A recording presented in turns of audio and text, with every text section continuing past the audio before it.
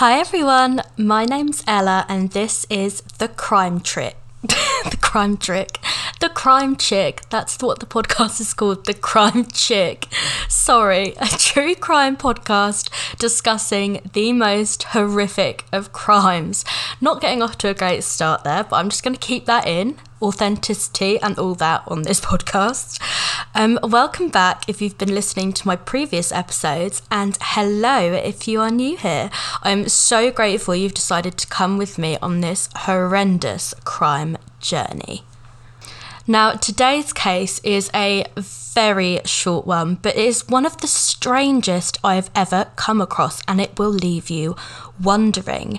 This is the case of the boy in the box, a mystery that has remained unsolved for over 60 years now. And although several theories have emerged, it'll probably always remain a cold case. And it is the theories that we'll be focusing on today.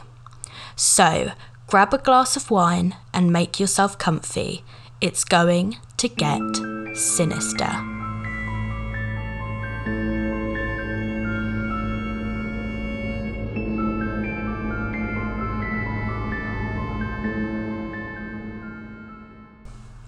In February 1957, a muskrat hunter, John Stachowiak, goes out to check his traps, which he has set near a park just north of Philadelphia.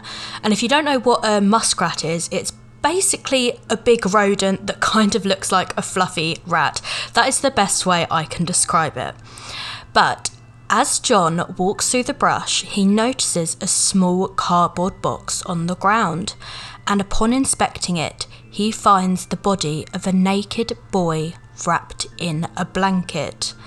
But rather than reporting the body to the police like I'm sure any one of you would, he ignores it and continues hunting, as he is worried that the police would confiscate his traps.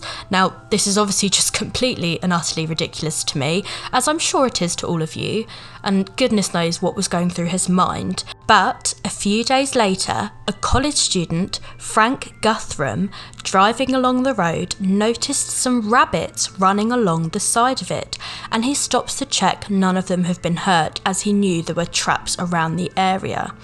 As he searched through the brush, searching for the traps, he came across the same box with the unknown young boy in.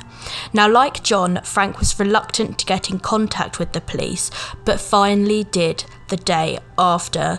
Now, again, I'm unsure as to why both of these people were so against reporting a dead child's body to the police, and it is just extremely weird, but nevertheless, it was reported. The police opened an investigation on February 26, 1957, and the boy was identified to be between 3 and 7 years old. The box he was found in had once contained a bassinet sold by J.C. Penney.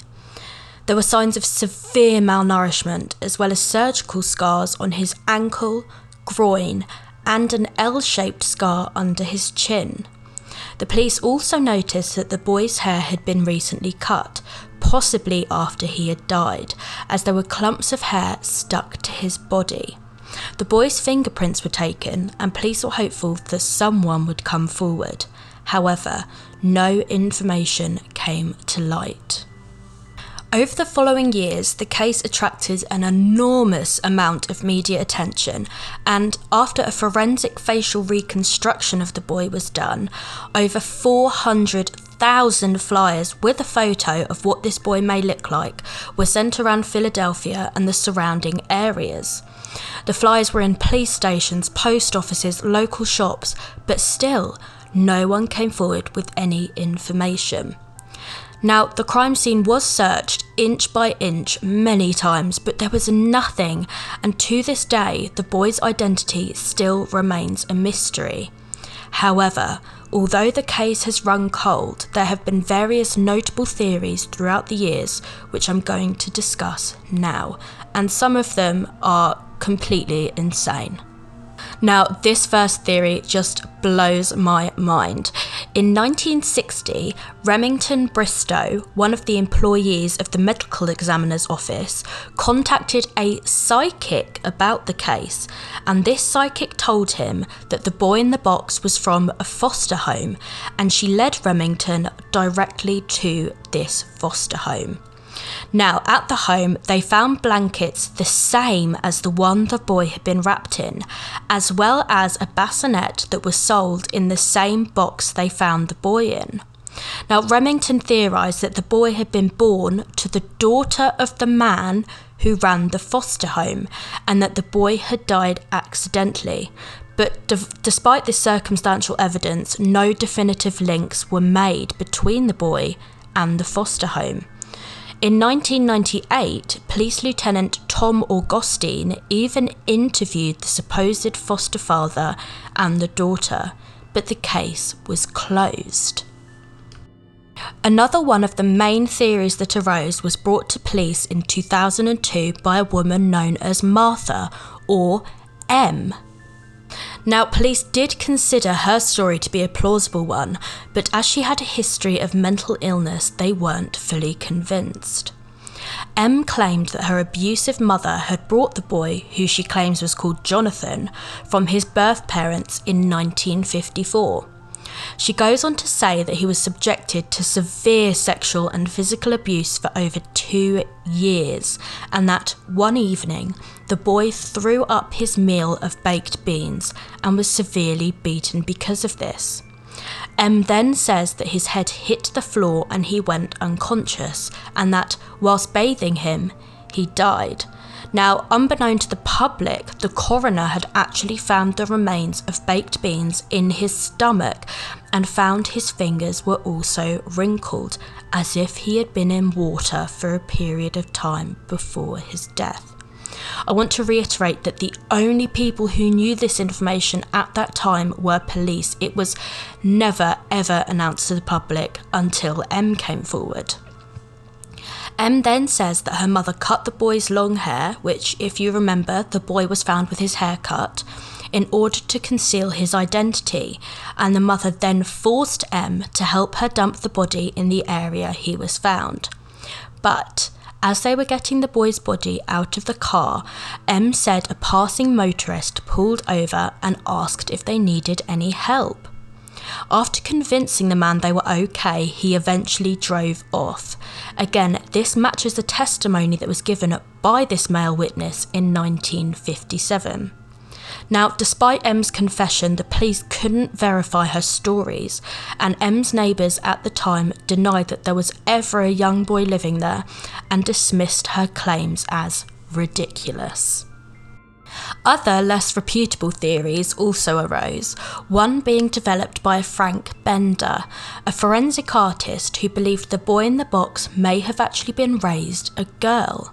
He released a sketch in 2008 of the child with long hair, but nothing came of this. The boy in the box was initially buried in a potter's field, but in 1998 his body was exhumed in order to take DNA from his tooth. He was then reburied at Ivy Hill Cemetery in Philadelphia, and the coffin, headstone, and funeral service was donated by the son of the man who had originally buried the boy in 1957. The headstone is engraved with the words, "America's Unknown Child," and to this day, residents continue to decorate the grave with flowers and teddy bears.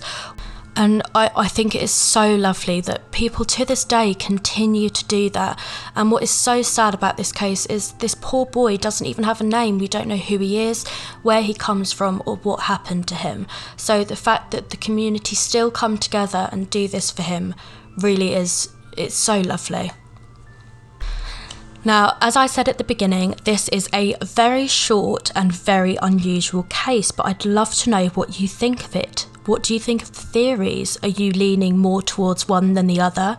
And what do you think of M's theory? Because I really do think it is a plausible one.